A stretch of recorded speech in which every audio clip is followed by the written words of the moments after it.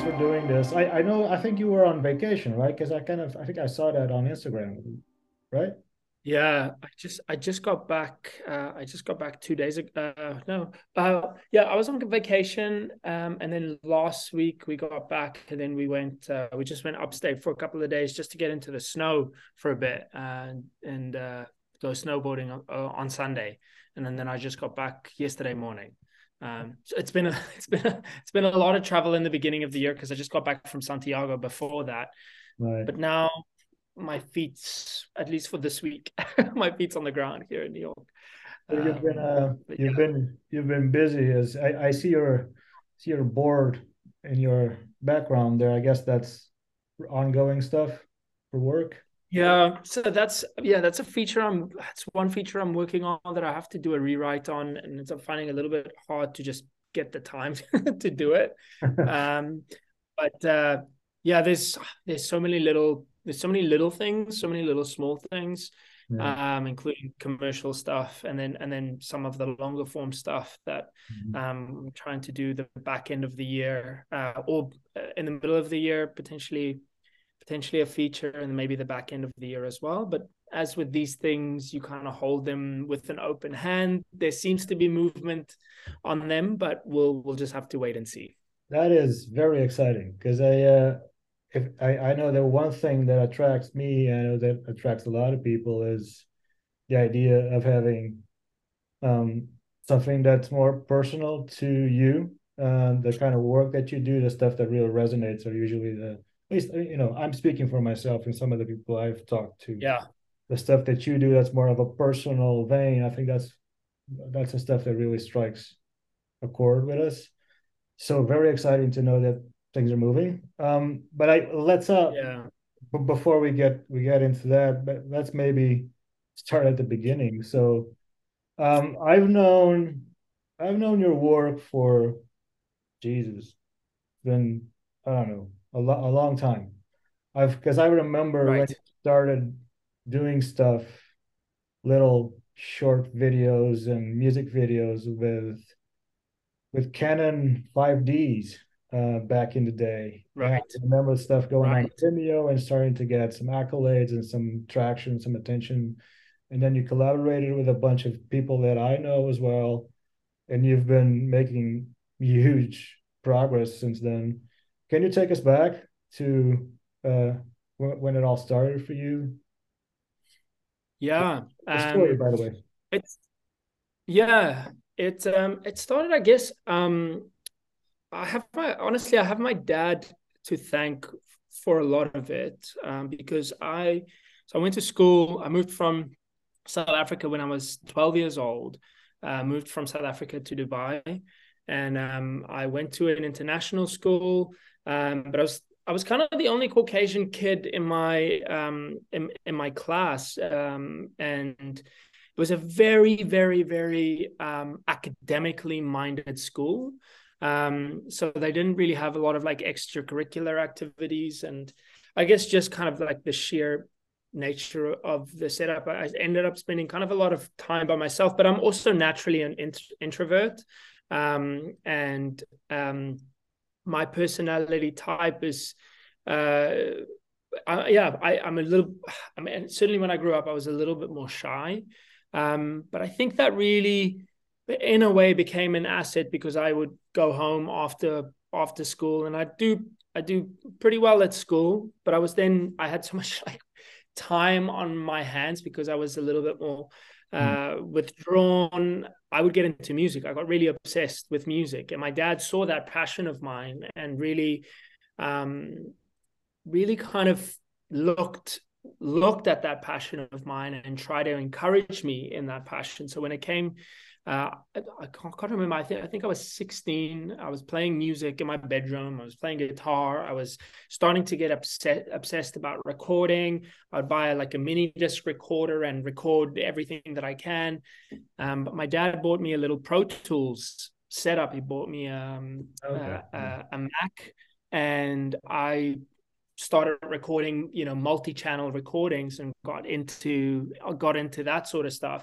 And I remember when it came to finishing high school, my teachers, I did pretty well at like the sciences and maths, and my teachers I did the both the A levels, O levels, A levels, and then the American system, the APs and the A level.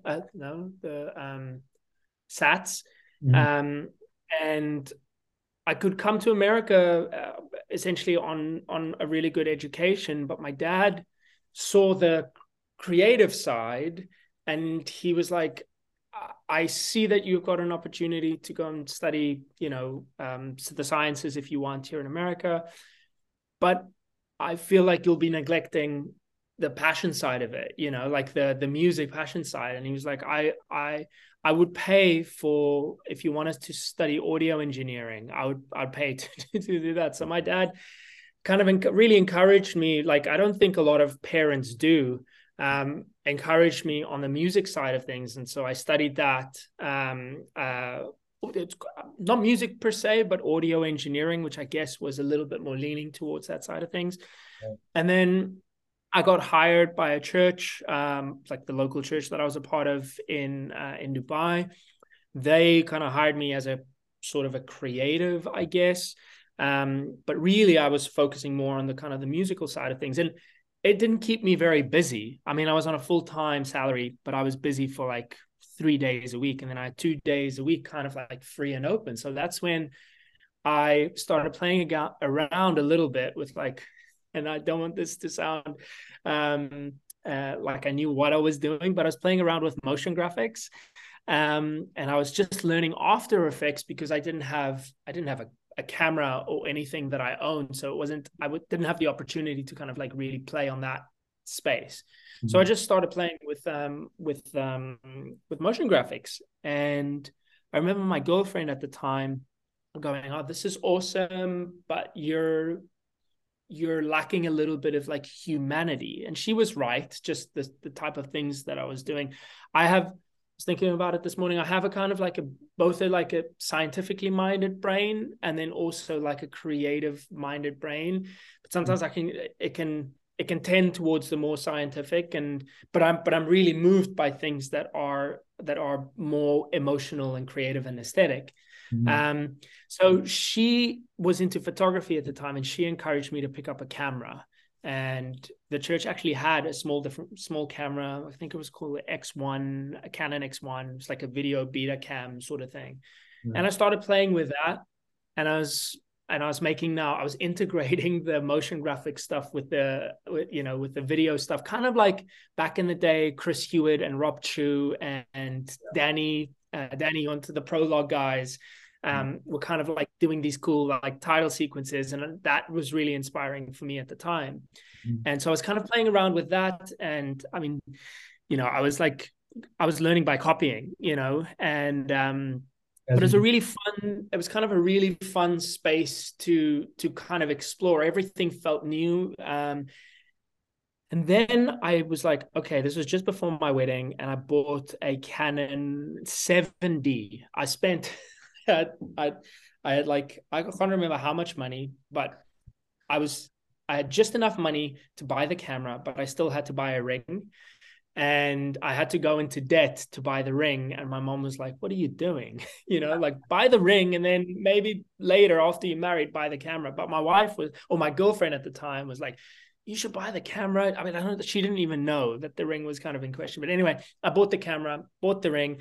And then I started really taking it seriously, because I started putting some of these things that I was making online. I put it on Vimeo, and people started to see it, and people started to react to it. And what I was trying to do a little bit to try and kind of distinguish myself from what a lot of people were doing at the time, there was a lot of like tests, camera tests, lens tests, that people were putting up, and they were kind of cool. But I was trying to bake in a concept of sorts, so have something, I guess, to say a little bit more. But it was more just exploring ideas, and my mind kind of likes concepts. And so there were a couple of people around the time that were doing that sort of stuff, and I think now have kind of like found success. I even hate that term, but like Gustav Johansson, I remember, was kind of around at that time, and the Daniels, obviously, like they've taken off. and I was kind of just seeing the people around the time that were doing that sort of thing, and I was like, that's kind of, I want to say something. I want to have a cool concept, almost like a short commercial type thing that it's kind of proof of concept, but I wasn't even thinking in any strategic sort of way. It was just curiosity and Yeah. trying to mess around with things and play around with things. And I remember I put up, I did one or two videos. I shot some construction workers in Dubai, put a piece of music next to that, and that had a bit of an effect. And then I was really, because I was also doing a little bit of composing.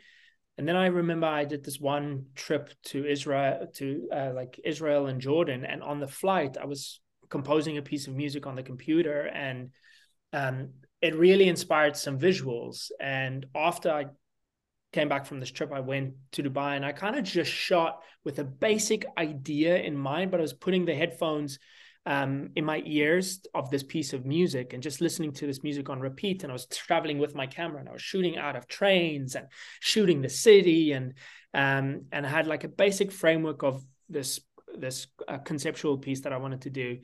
And I started piecing it together and I put that online. And I guess like if if I've ever had the experience of something going viral, I mean, it didn't go viral like we understand today things go viral. But in the Vimeo universe, I guess like it had a staff pick and a couple of people saw it, and it was enough to get some to have a couple of people reach out. I remember publicists in Italy reached out because they wanted to do the next Coca-Cola burn campaign, and that's when I realized, oh, like maybe this is having some effect. I was too young and too scared to say yes to that commercial because I didn't have any sort of like production experience. I didn't even know they were asking about DPs and production designers, and I was like, You it's have just no idea. me. It's just me composing it and sound designing it. I don't know any of this. So I passed on that. But then soon after that, there was an opportunity to move to Australia and just be a part of like a bigger church organization and work with them and learn more about what it's like working in a team. And then 3 years later, I moved here to work with a company called Variable. And that was kind of the point of entry into the commercial space. I'd come in, so right after I got married, I came to New York just for a visit, and I was like, I would one day love to live here. And I really, like, at that point, I was more in the music side. The film side hadn't really taken over, and I didn't know whether there was going to be an opportunity to ever move here. But then subsequent to that, 2011, I moved to Australia, and I had met the Variable guys that were here in New York just before I moved to Australia. They were in Dubai. We had such a good connection, and we kept that connection while I was in Australia. And I kept collaborating with them on both editorial side, sound design side, grading, music. And so 3 years later, they invited me to come over, and yeah, that's how I ended up here in New York and started working more in the commercial space. And yeah, now I'm trying to move into from commercials and music videos that I've been doing over the last I would say 8 years or so, or 7 years, 7, 8 years.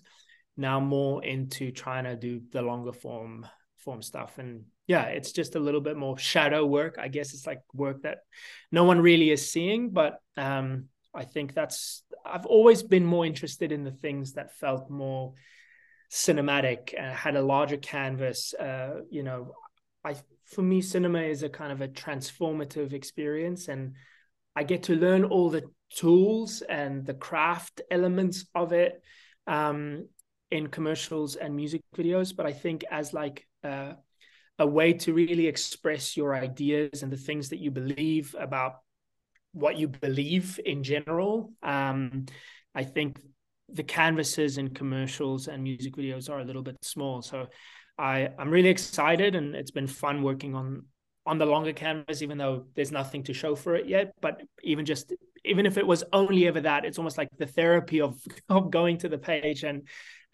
trying to excavate all that stuff has been an amazing experience. So yeah, we'll see what happens on that realm. But yeah, it's been exciting. It's really interesting to kind of hear the whole story from the beginning up until now, because I was aware of a lot of the pieces, but now that they're all connecting, once we went through your story, it all makes sense to me, and it really resonates with me. Some of the stuff that you mentioned, like getting that gig to shoot for Coca-Cola and having to say no because we really had no idea what you were doing yet. I kind of went through the same the same thing, and I know how tantalizing it is to get an opportunity, but then being very afraid of um, being the wrong time to do it, basically, and not being fully prepared. Exactly. And that's a really scary thing. But then overcoming that is a great feeling. Is a great feeling to that. Yeah. So when you join Variable, and that's kind of where I kept track of your progression basically by the stuff you kept publishing over the years on the videos you were doing. Once you started working with Variable, that took a more professional tone to the stuff because you obviously had access to production and a lot more value there. And I remember, Right. well, you worked on a bunch of stuff with those guys, but I remember something that was very important for, I'm guessing, both variable and to some degree to you, this shoot you guys did in Greece, right? There was this, Mm, I don't remember the name of the project right now, but with the yeah. Rocket Wars. exactly. So that was, I remember, I think everybody listening to this will remember that one because that was very intense and really mind blowing. Just the fact that you guys got to capture that in a way that just looked and felt beautiful. Can you talk about that one a Right. little bit? Do you remember that one? Is there a story there? Yeah. I do remember I was still living in Australia when I came across a video, a short little photojournalistic piece. It was kind of before Vice was Vice, right? And Vice is so good at like finding these little unique cultural stories. So it was before that, and it was I can't even remember who did it. Really small, but shot on beta cam, and it was just basically like a little, I think it was like a minute and a half, just telling you like almost like a newsreel clip. Oh, we're here in Frontados where they're doing the annual da da da da da, and then they just show you basically what it is. I was like, what is this?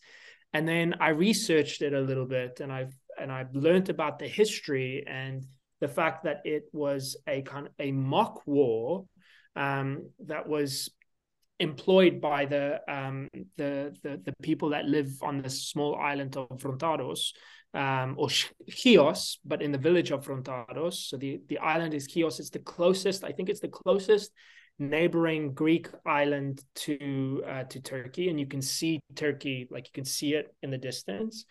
And they were they were essentially creating this fake war between these two neighboring churches that would keep the neighboring Ottomans at the time at bay. And that tradition is over 200 years old. And now it's more kind of like a grassroots, it's kind of a traditional thing. It doesn't have any of that reality anymore. It's now a little bit more just like we want to keep the tradition. But I was so taken aback by that little story. And then obviously like the visual element of it is really incredible. But we did it. It's a 4 hour thing, essentially. I mean, it's months, it's years, it's like they do it every year. And then a couple of months before they start building the fireworks, they make about 100,000 fireworks. And then on the night, it only lasts 4 hours. And so, we had a crew of 6.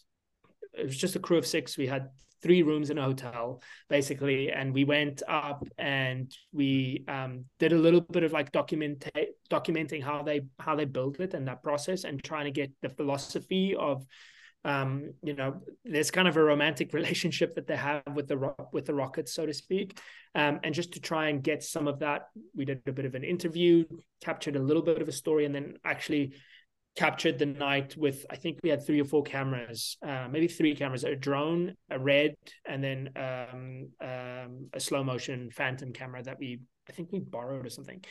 And it was such an incredible experience making that, because there was such an energy in the air, as we were leading up to this event taking place, it's like you feel it's, I don't know how to explain it. For me, it's like rugby. It's like the anticipation of a massive rugby game. There's this real excitement, and it was a beautiful, like it was just an incredibly potent experience.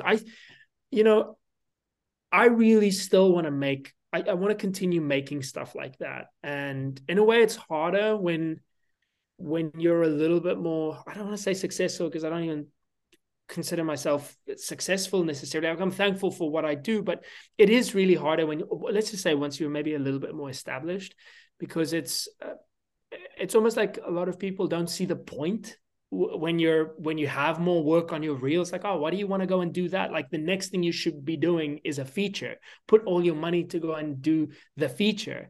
It's like, and for me, it's like, yeah, I want to do the feature, but I also really just want to follow my curiosity. It's Like, I really, it's seen as a waste of time by some people, right? exactly, it's a waste of time because it doesn't build to the next big thing. And I'm like, but I don't care about the next big thing. I just, the people that I really admire are the people that have grown old, but still treat their little projects as if it's the best next thing. You know, like the David Lynch's, the Terrence Malick's, the what's his name? Maybe Martin Scorsese isn't in the same camp, but he's still got so excited about what he's doing, and it doesn't have to be the next absolute best thing. He just wants to go make Silence, which nobody is going to want to see, but it means something to him, and that's why he wants to go make it. And I feel the same way. Like, there's so many short films that I've written, and it's really hard to get financing for that because people kind of go like, what's the point if it's not working towards a feature? And I look, I get it from a business standpoint. I get that. But Mm-hmm. from me following my curiosity and also just trying to learn more, I want to just learn in this, in a safer space, and the more, forgiving space of short films where you can experiment on things, you can try things, and then build that into the feature things that will come. And that's in time, that stuff will come. But, and I have that there. They're building in the background there. But I want to make shorts, and I want to do format agnostic stuff, you know, where it's like, okay, let's just take a camera again and go shoot something. Like, I want to do something right now on artificial intelligence that is a little bit, it's like I said, the documentary. Is it? I don't even know yet, but what I'm wanting to explore is like the value of people, right? And how our value is being called into question with the advancement of artificial intelligence right now. It's like, you know, there's plus and minuses to the conversation, but I think I'm trying to explore that from like the value of the human being and what we have to offer standpoint. And I don't know exactly yet what is. I want it to be highly creative, but also ask really pertinent questions. But that does not going to fit in a feature. It's not going to fit in a necessarily like a strictly documentary format. But I want to go do it, you know. So anyway, I'm in this like middle space right now. Is there's too many things that I want to tackle, you know, and not enough resources to do it. But we'll find a way. But I think that's always our preferred state, is to have so much going on that we can even choose what to do. I want to go back to because I looking at your work, I I've always felt that, and more so over the years, I've always felt like you have this um, unending interest in the human nature and human nature. You always want to, because a lot of your shots are about people's faces or people's movement or interaction between them, and that has been evolving in your work. So and you were talking about rocket wars, and uh, those I assume were because you guys didn't have time for blocking or any of those things. That wasn't even the point. So you kind of found the shots on the day, Yeah. and that's Yeah. different from what you've been doing more recently, where there's production, there's blocking, and there's obviously preparation for things, and it's more of a narrative Yeah. thing. So I guess those things have, um, I guess you've kind of evolved, if I can say that, from just Right. finding the shots and making concepts out of those and building a narrative after the fact, and now it's you're starting with a narrative and then you're finding the shots, and then you're building on top of it, Yeah. right? So Yeah. that's your Yeah. what's your, I guess what I'm trying to get at, what's your process nowadays for, let's let's talk about your more personal stuff. I want to get into your commercial work, but what's your process for the stuff you're building on your own? Where do you start? Uh, often it starts often in kind of two ways. One is I'd listen to a podcast. I listen to very intersecting lines of interests. So religious, artificial intelligence, cognitive science, psychology. Like I listen to like Lex Friedman, for instance, Joe Rogan, Russell Brand, Jordan Peterson, John Vervaeke, another guy called Jonathan Pajot. They all kind of they all wrestle like with the human condition, our space on this world from those various different angles. Right. And I'd often like hear something that they're wrestling with, and I go, "Oof, I want to explore that or unpack that." Um, there is, as a for instance, there is there's a conversation between a guy called Bishop Barron, Jordan Peterson, John Vervaeke, and Jonathan Pajot. John Vervaeke is a cognitive scientist. Jordan Peterson, obviously, is a clinical psychologist. Jonathan Pajot is a Russian, it's like a Orthodox carver, and Bishop Barron is a Baron. But they talk about cognitive science from those four different strands, or they talk about consciousness essentially from those four different strands. And it's been very interesting, kind of listening to those, because I've been really fascinated with. I mean, obviously over the last while, I think everyone has, but for the last 2-3 years, I did a music video for a band called Aya. And at the time, I was just kind of creating a story about a foreign object, kind of in the vein of Arrival.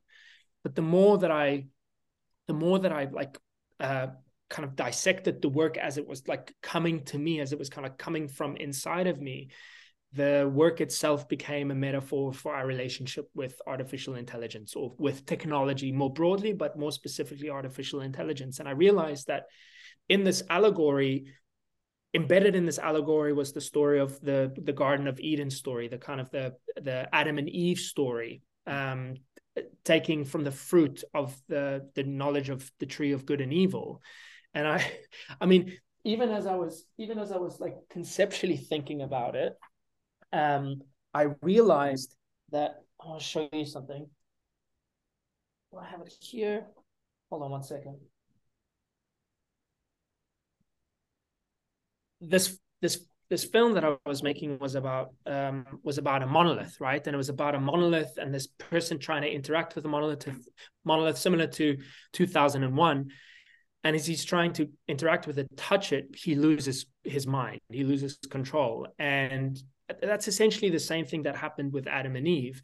And I just looked at the phone again and I realized, like, you know, the back of the phone is the eaten apple. It was the thing that destroyed the utopia. It was the thing that caused the fall of mankind. Right. And it's just kind of funny that it's kind of the thing that's happening at the, we're repeating the pattern, you know. And I'm not saying that story is like historic, an account of history. What I do think is that these stories similar to that, they pattern human behavior, and that's the thing that I am really interested and fascinated about. And I think in a way it was telling us that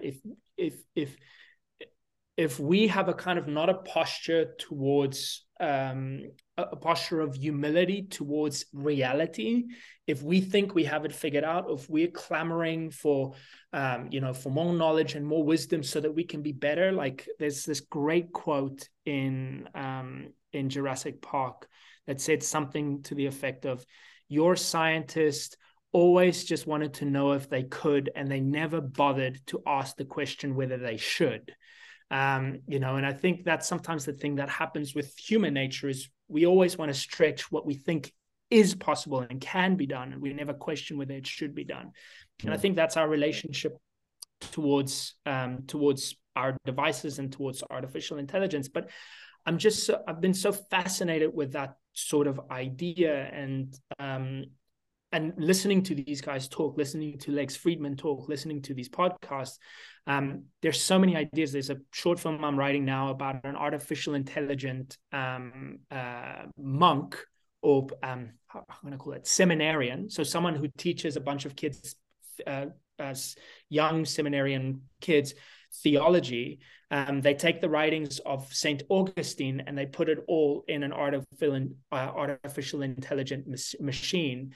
And it's about their relationship with this monk and how things kind of start to fall apart. And it's written by this guy called Jack Dempsey, back in the 1950s, back in the 1960s. So that's a film that I want to do. There's another film that I want to do about a model. So make it very like Safdie Brothers, very fast, very kind of like early Scorsese, New York street style, about a model that sees an image of her on a massive billboard. She's walking down the street and she spins out and she's like, I didn't take that photo. And it's actually someone's created a digital avatar of her that without her consent. And she's trying to figure out, like, how did that happen? She's had so many photos of herself online and people have used all those photos of her to create a digital avatar. So it's another thing that I really want to, and that's from an article. So to answer your question, where do these ideas come from? They either come from conversations that I'm like overhearing or listening to on podcasts, Right. or from articles. And so I find a lot of stuff just, reading through the Atlantic or reading through a New Yorker magazine or wherever. Typically articles and podcasts are where, and then some of these things are more latent. They come from stuff that I'm reading, like, either like religious literature, or I'm really into like the Russian Orthodox and Greek readings at the moment. They're so interesting for me. I come from a my parents were missionaries, so I come from that sort of background, but always from a more Protestant background. And I had my own kind of like crisis of faith, but reading something a little bit more foreign to me and a little bit more ancient is something I've been really interested in. And I also think, to me, I think a lot of those traditions have been discarded. Our generation isn't so much interested in that stuff anymore, but I do think there is going to be a return to the wisdom traditions. Let's just call them that, because I think this guy John Vervaeke, he's a college professor. He's a cognitive scientist, and he said something so apt. He says, people are interested. A lot of my college students come to me asking. They know a lot about data. They know a lot about information, where they can find information. They come to me because they're looking for some knowledge, but hardly any of my students ever come and asking me for wisdom. And I think that is the space we're in. There's data everywhere. There's information. You can find that. Knowledge is a little bit harder to find, but you need the human, the older human that's seen life, that's been through life, or even generations before, writings from generations before. That there's so much, like, I'm just reading Kierkegaard and Dostoevsky, and it's hard language to get through, but just in terms of how they understand how people behaved. I think it's the ability to interpret the times. So yeah, listening to you speak just now, and the things that interest you are the things that interest me right now as well. And I'm thinking of people like the Daniels or Anthony Scott Burns or even Ash Thorpe, all of these artists who are doing the work now. That it seems like all of us who are about the same age, I would say around the 40s, we're at the intersection of two different generations. Because we were born with internet or any of those things, or social media, any of that. And now we're full on. And the generation that's coming after us, who are already here, those were born with internet. They're used to it. They look at it in a different way. Like you said, it's data, data, data. Well, what do I do with all this data? And we're at the intersection of both these generations, and I guess we feel like we feel this overwhelming weight on our shoulders to try and make sense of things as they happen mm, and as they have happened mm, before. Um, and I mm, guess uh, the way the thing we have to talk about it, the way we know how to talk about it, is to make films, is to explore it mm, visually, is to tell stories. So I think mm, it's really interesting. I think I'm just thinking about this now, and I think it's really something that's going on with our generation because we need mm, this podcast. I keep talking about with other guests, even the idea of doing this podcast, and the name for it is signal to noise, because I need to find mm, a signal, something that makes sense of all the noise. And the way to do it mm, is to talk to fellow filmmakers, fellow designers, fellow artists, creatives. What mm, what's their tool of choice to make sense of things? And I'm guessing that's what mm, you're saying, right? That's kind of what mm, you're mm. about with the work that you're doing these days. Um, Yeah. so yeah, I think that's it's interesting to think about it this way because I think we all need to talk about what's going on now, and we're at this perfect Mm, intersection of these two worlds, which takes me to mm, the people who you collaborate with. I know you've collaborated with a bunch of different people on many different projects, but somebody you work with quite a bit was Khalid, right? On many mm, mm, many projects. I've spoken with mm. Khalid a little bit about some of the stuff we have in common and whatnot. Can you talk about how did you meet Khalid and the projects you guys worked on? Yeah, so Khalid, it's funny. I actually chatted to him. I chatted to him 2 days ago, and we were supposed to catch up yesterday, but I think we're gonna try and do it today. Um, we met in Dubai. Him and what's his name? Jonathan Brugrel. Sorry. They were partners, part of a company called Next Level Picture back in the day, and Mm, Next Level Pictures, and they were coming. Sorry, someone's just knocking on the door. Um, no, so I met Khalid in 2010, I think it was. They were coming through Dubai. Him and Jonathan Brugal were coming through Dubai. They were shooting a feature, I think, out in Thailand, and they were on a stopover in Dubai. And I was living at Dubai at the time, and I think I had put out one or two videos online.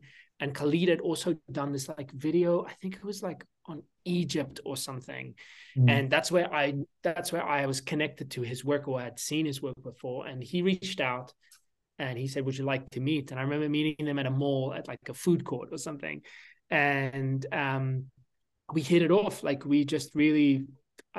We were both really enthusiastic. I mean, him, John, and myself were really enthusiastic about film, and we were just kind of like starting and learning, and we kept the relationship kind of from a distance. I then moved to Australia, and they were starting to set up. They were transitioning from Next Level Pictures to Variable. They also brought Tyler Ginter on board, and the three of them started Variable, right, and I just collaborated with them on a lot of their passion work. So they started their company doing the Holy video, a reflection. There was a bunch of passion projects that they did that helped launch them. right. And I was involved with all those passion projects, either in an editorial capacity, a music capacity, or a sound design, color grading capacity. And by the by my third year in Australia, they reached out and said, "Would you want to move and come and join us?" So, and I think Khalid was transitioning out, so there was a space for me to kind of take on a creative role, and I did that. But I kept then when I moved to New York, I kept a relationship with Khalid, and whenever we could, they also had still a relationship with Khalid. He was shooting a lot of the stuff that we were doing at the time, so we went to go shoot Rocket Wars together, and a bunch of other projects. And yeah, he's such an incredible friend of mine and incredible Amazing talent. cinematographer, yeah. Yeah. He's really, really good. Yeah, because I remember seeing his name on a lot of the work that you guys were doing back then. Um, Yeah. yes, and you also I think you've done quite quite some commercial work all over Europe as well, because I think you've shot in a lot of different countries with some different cinematographers. But before we get into crew and the more craft side of things, you were talking about your process of where ideas come from for your personal projects. But once you get to the scripting stage, I know different directors or script writers have different processes. What's your Mm. how do you go about when starting a script? Do you get the whole idea out on paper and then do a bunch of rewrites? Are you a slow builder? What's your what's your thing there? I'm I would say I'm a slow it's slow, fast, slow. So it's slow. It can be kind of slow gathering all the pieces and organizing the pieces to get to that point. It takes a while, where it's kind of like it's organized. But once it gets to that point, I'll take each one of those cards, and I'll write each of those cards out as two lines. One is For those my scene listening, heading. Salomon was pointing at his board in the back. He's got a huge board with a bunch of different cards, which is what he's Yeah, talking. so I just take index cards. Like if I'm working on a script, just I'll keep it more the description more audio. But when I'm working on a script for a feature, and it's like it feels so stupid of me talking about it because I don't have a feature to show yet. But I mean, this is the process, at least for me at this point. Um, I'll take a feature, I'll write out like 15 key turning point scenes, and I'm using a bunch of different processes, like particularly Save the Cat is useful, Robert McKee's storybook is useful, Sid Field's book is useful. There's a bunch of, I've kind of amalgamated some ideas from all of that into something that I feel at least is working for me to get it onto the page. So I'll take 15 core scenes that describe like 15 key turning points in the film, and I'd like block that out across 4 acts: Act 1, Act 2A, Act 2B, and Act 3. And I'll plot those 15 across those acts, and using more of the Save the Cat model to kind of where those should go in each one of those acts.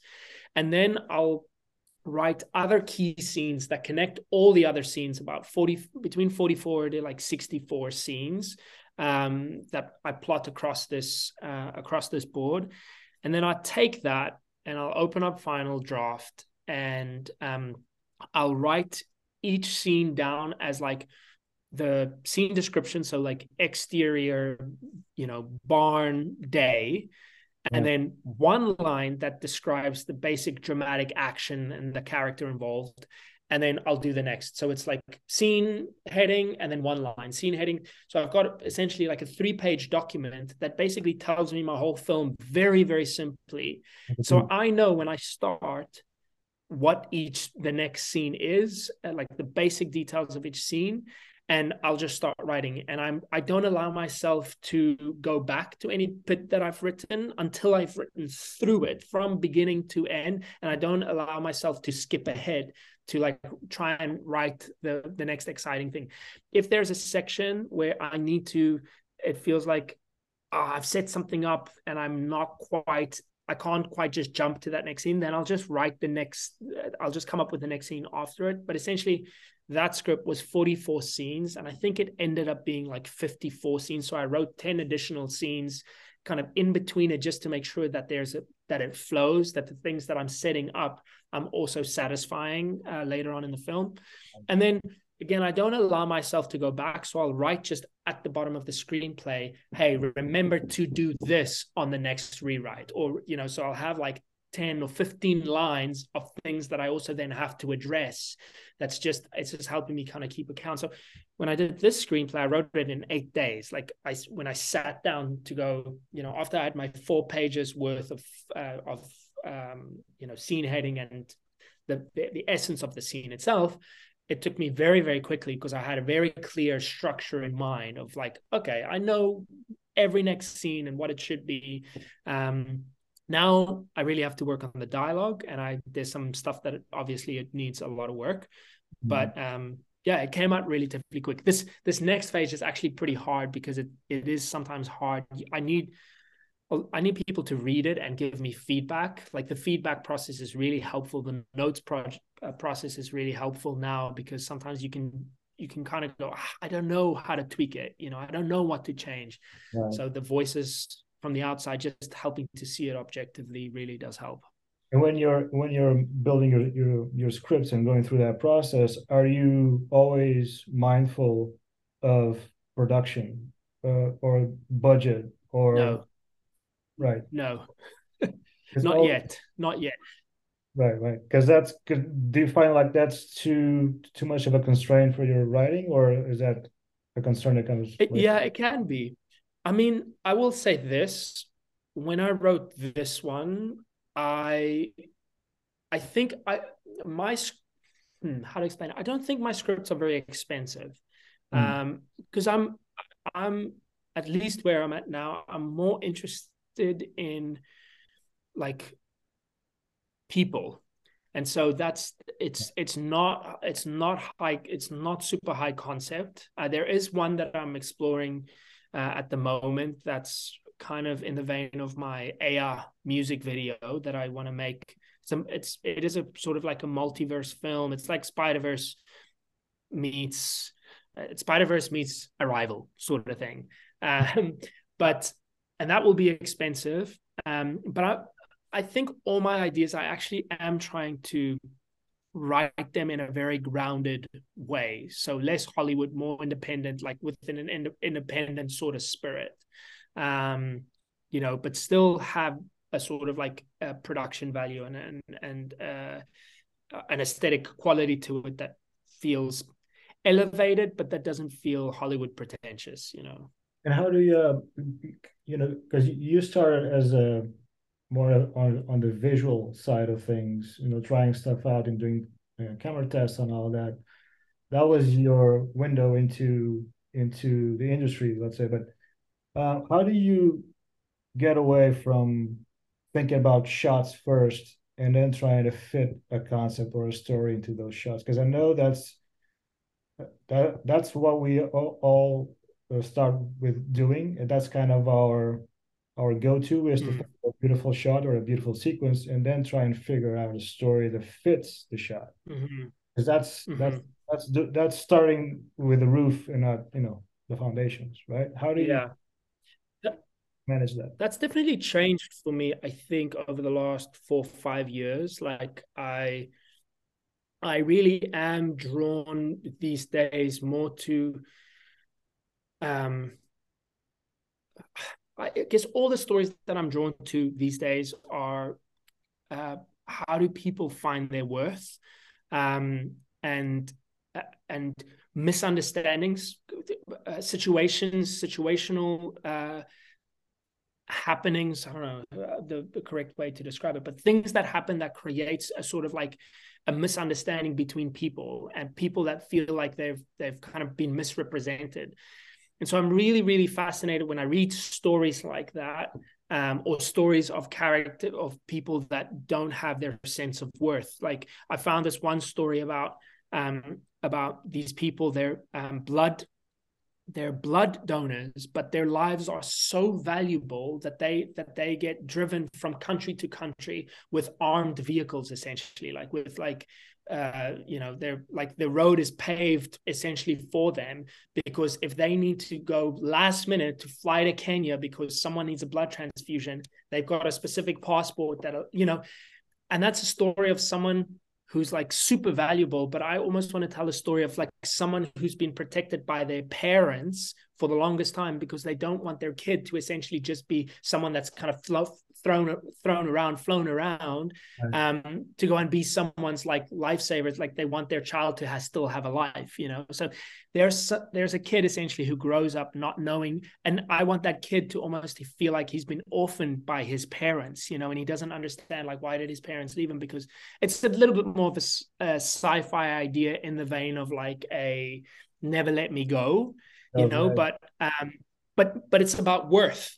So, and I don't know what that is going to be visually or anything just yet, but it's like that idea just really fascinates me. So I think my evolution, I guess, to some extent has been like, yeah, from very visual or even very sonic, because I'm so driven by sound, to very conceptual. But I think these days it's a little bit more like a little bit more emotional and worth, which I think when you start dealing with like a question of worth, it's at the same time very spiritual. So, I think for me these days, honestly, I've thrown away like that spiritual component of my life so much, because I grew up, and when you grow up in any sort of religious household, there's a stigma. But as I've had my own kids, it's like been the thing that's almost been the most valuable to me. It's like, because it to me at least, it answers so many questions of worth. And it's not a question of science versus religion. It's just like, who are you? How, what value do you have on the earth? Are you made with a sort of like an imprint of worth, And so that's just something I'm really fascinated to explore, but explore from counterpoints and counter arguments. And yeah, it's sorry if that's a very convoluted Yeah, answer. that's a great answer, and that's kind of a nice segue now to talking about, because once you have the idea down and the script down, and you know what you want to do, and you know what you have to do to get the thing done to the perfection that you're seeking, then I'm guessing you tend to collaborate with the same people over and over, because you get to know them. There's a shorthand there. But once you're on, I'm guessing, pre-production, before you get on set or before you get on location, um, what sort of director are you? Are you one that gets everybody deeply involved, and there's a lot of discussion, and everybody gets to be a part of the thing and have a piece of the project? Or are you somebody who's more of a David Fincher, where you really know what you want, and you're very much assertive on every step of the way to get things done? Who are you? I would say I can be a little bit more David Finchery, maybe in like the final stages of an edit, like the final stages when we close everything up, when things get graded, when things. But I'm much more collaborative in the earlier stages, like when we're blocking things and when we're shooting things and trying to invite ideas. I mean, I invite ideas even through like the post, like all the way through the post, but right when it needs to have a thumbprint, or just a cohesive idea, when I've like whittled down, when I've made all my choices of culling and shaping, and right at the end, it's like, okay, now it needs to feel, I need to have that like ownership of it right at the end. But all the way through, it's kind of a culling process. I don't come with the thing already shaped. I don't come with the formed idea of what that statue should look like. I come with the empty clay, and I cut the first little pieces out, and then I have a DP throw in ideas and a production designer. And yes, I do have ideas of shots, but I also want to invite, other counter ideas that make it better. It's just more towards the end stages, where it's like, okay, no, I think it needs to be like this, or. And do you find that with experience, is it more of a case of saying no to things or saying more yes to things? By that I mean, with experience, you kind of know what you don't want, what doesn't work for you, or what doesn't fit, and you kind of know better what does. Or are you still open to a lot of experimentation? Are you more, I guess, I guess with experience, you kind of know who you are a little bit better, even on set, right? Yeah, but I would say it really depends on the type of project. So, for instance, if it's a personal project, down for experimentation. If the clock is ticking on a commercial project, not so down for experimentation, and that's tough for me, because I I I always want to leave room for people to kind of like bring what they have, but I don't like going over on budget or going over on time on someone else's dollar. Right. So I try and be, I would say, I try and be quite cognizant of the fact that someone else is paying for, a commercial. if there's room, if there's a lot of room, like we have a lot of shoot days, or there's a lot of room for prep, then we can experiment a little bit more. But I find the experimentation is just, and also with my own personal projects, I leave a lot of room for experimentation as well. Mm. And there's a lot of planning, but there's a lot of room to also throw the planning out if something better presents itself in the journey to the shoot, or like when I say like in the preparation for the shoot, or even on the shoot itself. I just, leave a little bit more time. But typically on commercials, there's not as much room. There's room to explore for a director's cut a little bit. Mhm. It just really depends on the dynamic with the client. If the client's like, yeah, okay, yeah, shoot one for you, shoot one for me, Right. then we can. But typically in commercials, it's not like that. It's like, hey, guys, we need to get the shot that you storyboarded. Now get the next one that we storyboarded. That's Yeah, not that the makes nicest environment for me to create in.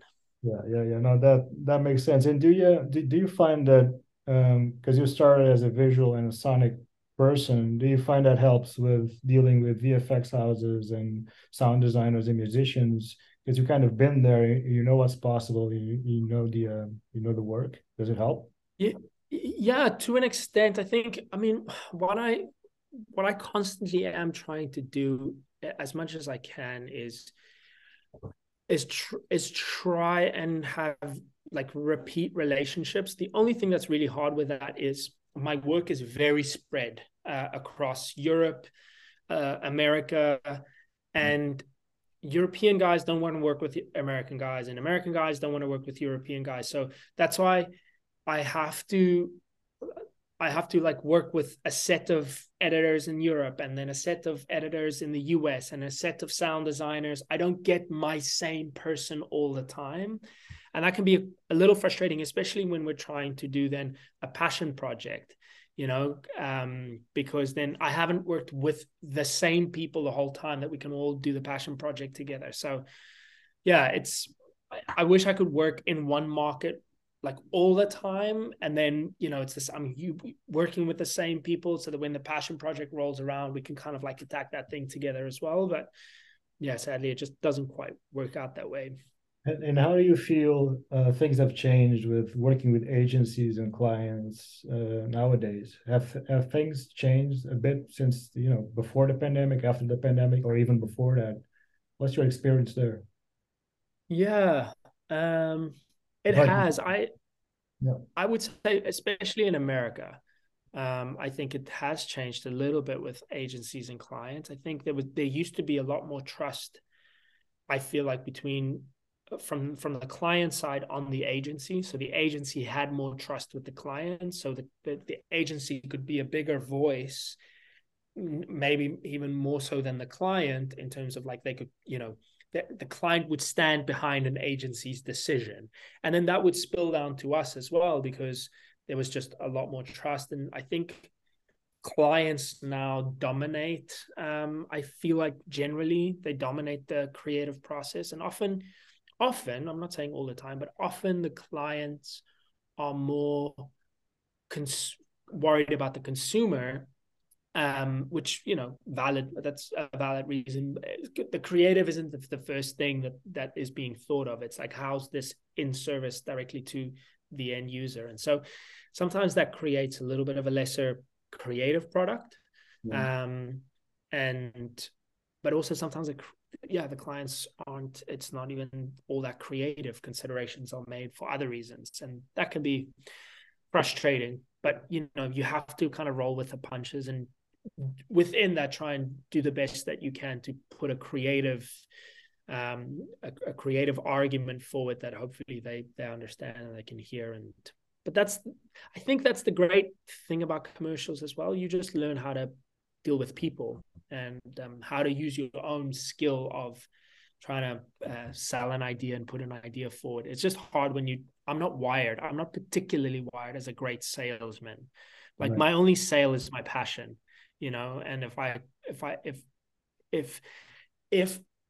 I have to sacrifice and compromise on something that really makes it worse, it's very hard. Yeah, You do it's kind of take it personally.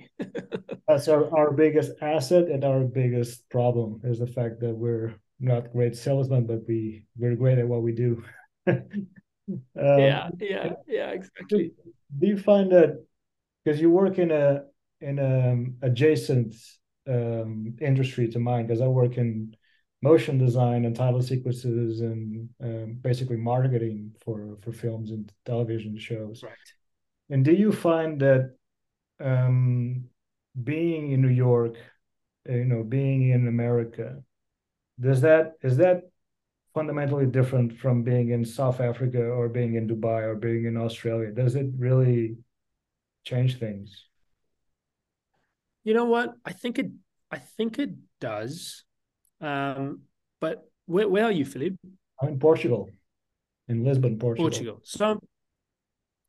So I think I would say it's a little bit more different living in Dubai and living in South Africa than it would be than say Portugal. I think Portugal is more connected through Europe to kind of like what's happening, and there's other creatives. Like certainly when I left South Africa, it wasn't really a place at all for film or creative industries per se. Dubai, the same.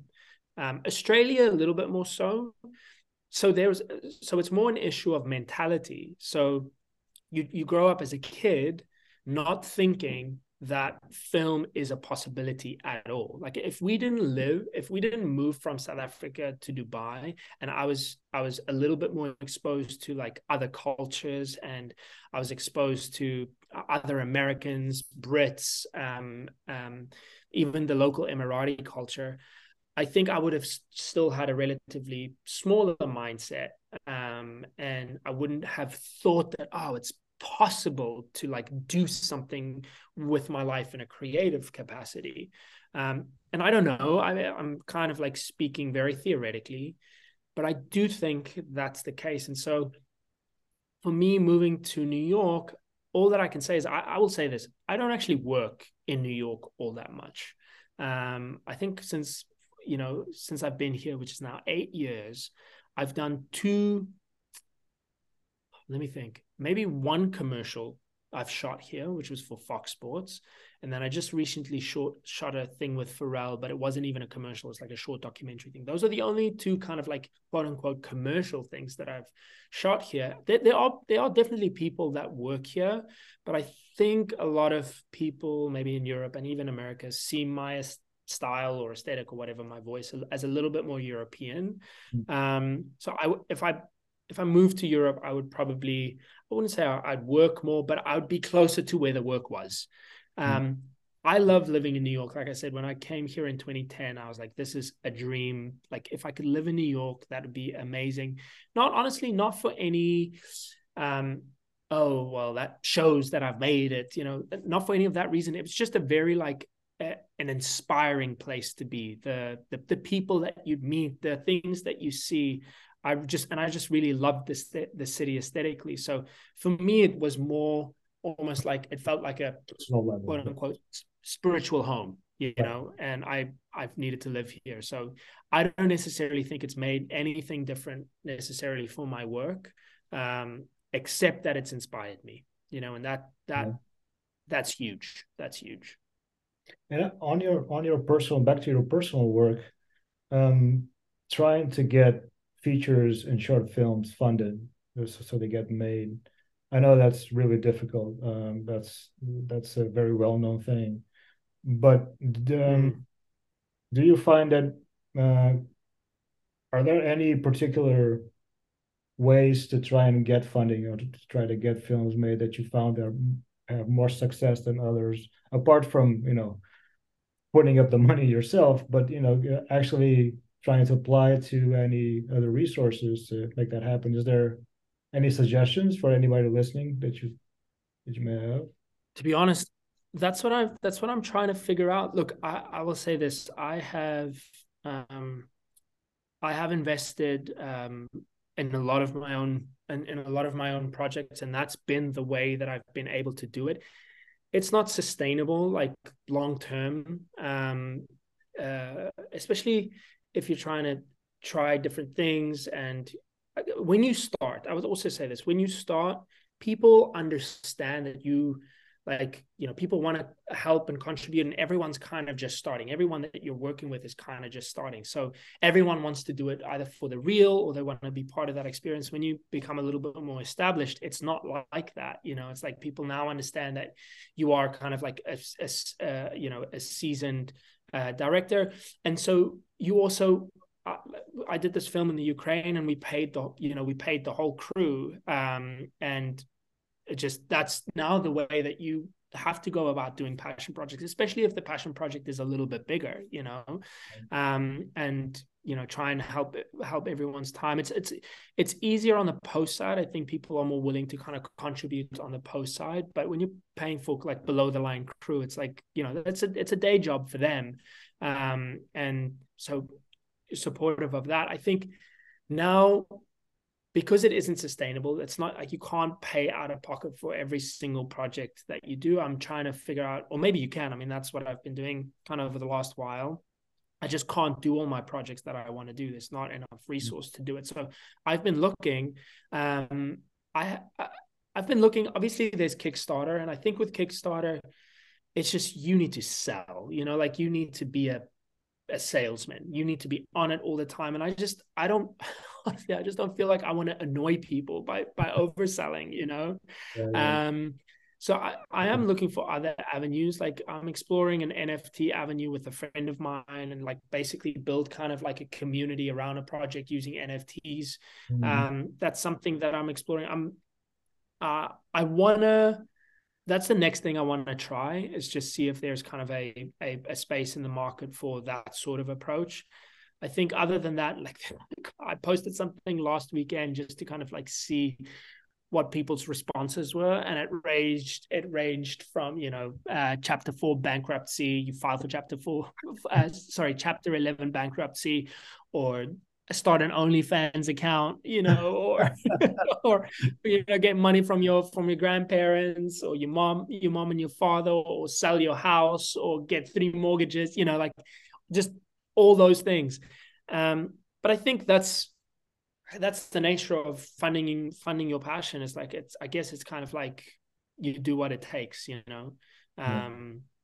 So, but I think for me right now, it's like I want to find a way to do it without fatiguing people, basically, with, Mhm. hey, fund my film, do this thing. It's like, what's a smart way to do that so that you just don't become annoying. Yeah, no, I hear that. I've heard that some countries are looking to get a day in the sun as far as movie making and get on the radar. Places like, I know that Canada has a big film fund. Canada has a Yeah, I know they that do. Anthony Scott Burns. Well, I don't know if you know who he is. He's done Yes. quite a bit. Yeah, he's done this. He did this film recently, and I know he started out by getting some money from the Canada Film Fund, and I think that Right. Denis Villeneuve, I think, started the same way. So Canada Mm, is one example. I know there are other countries who are like that, but probably don't have as much money as either Canada or other places. But mm. there's some things there. I know it's still not easy, but maybe it's easier in some other countries. Yeah, For people who are it listening, is. yeah, yeah, yeah, Yeah, Europe, I think, is easier. Um, like the Netherlands has some. I think other countries in Europe, Thank you. Denmark, I think, has a couple. Sweden, I think, but Canada, I know, has people apply for grants all the time in Yeah, Canada. America just doesn't have that. I think, and if they do, it's almost like a competition, and it's like 5K. So what America does have is they do have like rich financiers, but I think a lot of those people are just like looking in the feature space predominantly. right. So it's harder. It's harder to get short films off the ground. I think you have to be you have to be super strategic, which I am not. I'm not strategic. I'm like a curiosity follower. I just go where the curiosity goes. But I think sometimes you do have to be a little bit more strategy focused and be.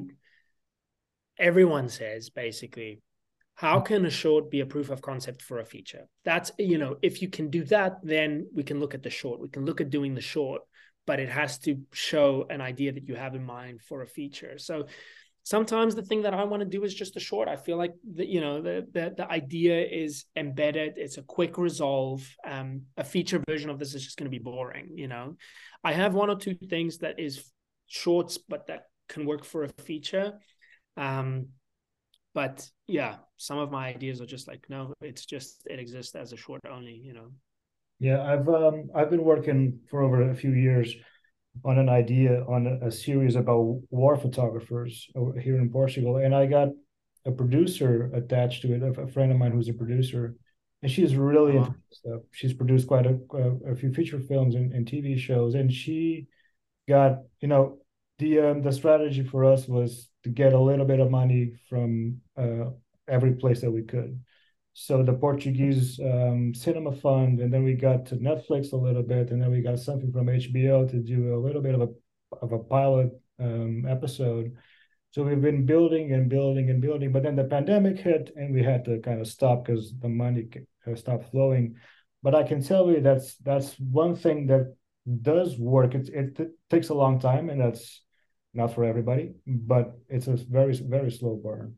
But the interest was there, and it was working. Mm-hmm. So that's Wow. getting a producer on board, somebody who actually has the right mindset for the sort of thing where we're not good at, the salesmanship, Right. the strategic aspect, Mm, and the contacts of people just to reach out. That's mm, very important, and that's something that I was happy to delegate to somebody else who could really do it right. and who understood the vision for the project, who was there to support me Right. and to push me to do things that I don't normally feel comfortable doing. Taking meetings, talking about finances, working on spreadsheets, Right. all that stuff. She pushes me Yeah. do it. So having somebody who's very different from you on that aspect is kind of a big deal, I think. Yeah. Yeah. I think that is the one thing that is such an asset, is to have someone administratively, logistically, money focused, Yeah, in your team, um, just have you that back. can do all that stuff. Yeah. Yeah. Yeah. No, absolutely. Oh, this was great, man. This was a great conversation. I loved it. This has been fun. Dude, so nice connecting, so nice chatting. It's been a long time coming. It's been a long time coming. Yeah, it's been a long time coming, and I've like I said, I've been a fan for a long time, and Oh, just same, Philippe, same. just thank you. Absolutely. It means a lot coming from you. So I've been looking forward to having this conversation with you, and I kind of when I saw that you were on vacation just a while ago, I thought to myself, well, maybe now's the time, and it was. So thank you for that, man. I appreciate it. No, absolute pleasure. It was so lovely connecting. And yeah, I mean, if you come through New York, hit me up. My sister actually lives in Lisbon with her family, so Nice. I'll hit you up if I'm ever there. Be nice to actually meet in person. Yes, please do. Please do. That'd be fun. That'd be fun. All right, sir. That'd be amazing. Dan, All right. have a great day. Much love. See you later.